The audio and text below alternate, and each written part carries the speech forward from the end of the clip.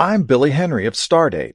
Stardate magazine celebrates its 50th anniversary this year, and we'd like to thank our many subscribers for keeping it going. And if you haven't subscribed yet, please check us out at stardate.org. Stardate, February 5th. Many spacecraft bounce among the planets and moons of the solar system like they're inside an old pinball machine. They use the gravity of one object to bat them toward another. That's like having an extra rocket booster at no extra cost.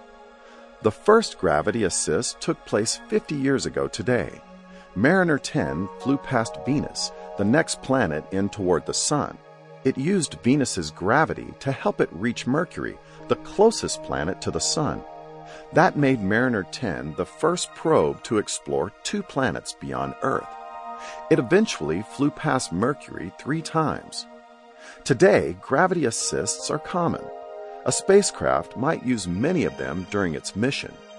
The Juno spacecraft, for example, is using the gravity of Jupiter's big moons to allow it to explore some of the other moons.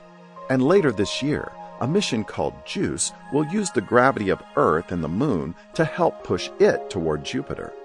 Once there, it too will get gravitational kicks from Jupiter's big moons to help it explore the Jovian system. There's no way for a craft to carry enough propellant to do that kind of maneuvering on its own. So without help from the planets and moons, we'd know a whole lot less about the many worlds of the solar system. Venus, the planet that provided the first helping hand, is the brilliant morning star. It'll stand well to the lower left of the moon at dawn tomorrow, and closer to the moon on Wednesday.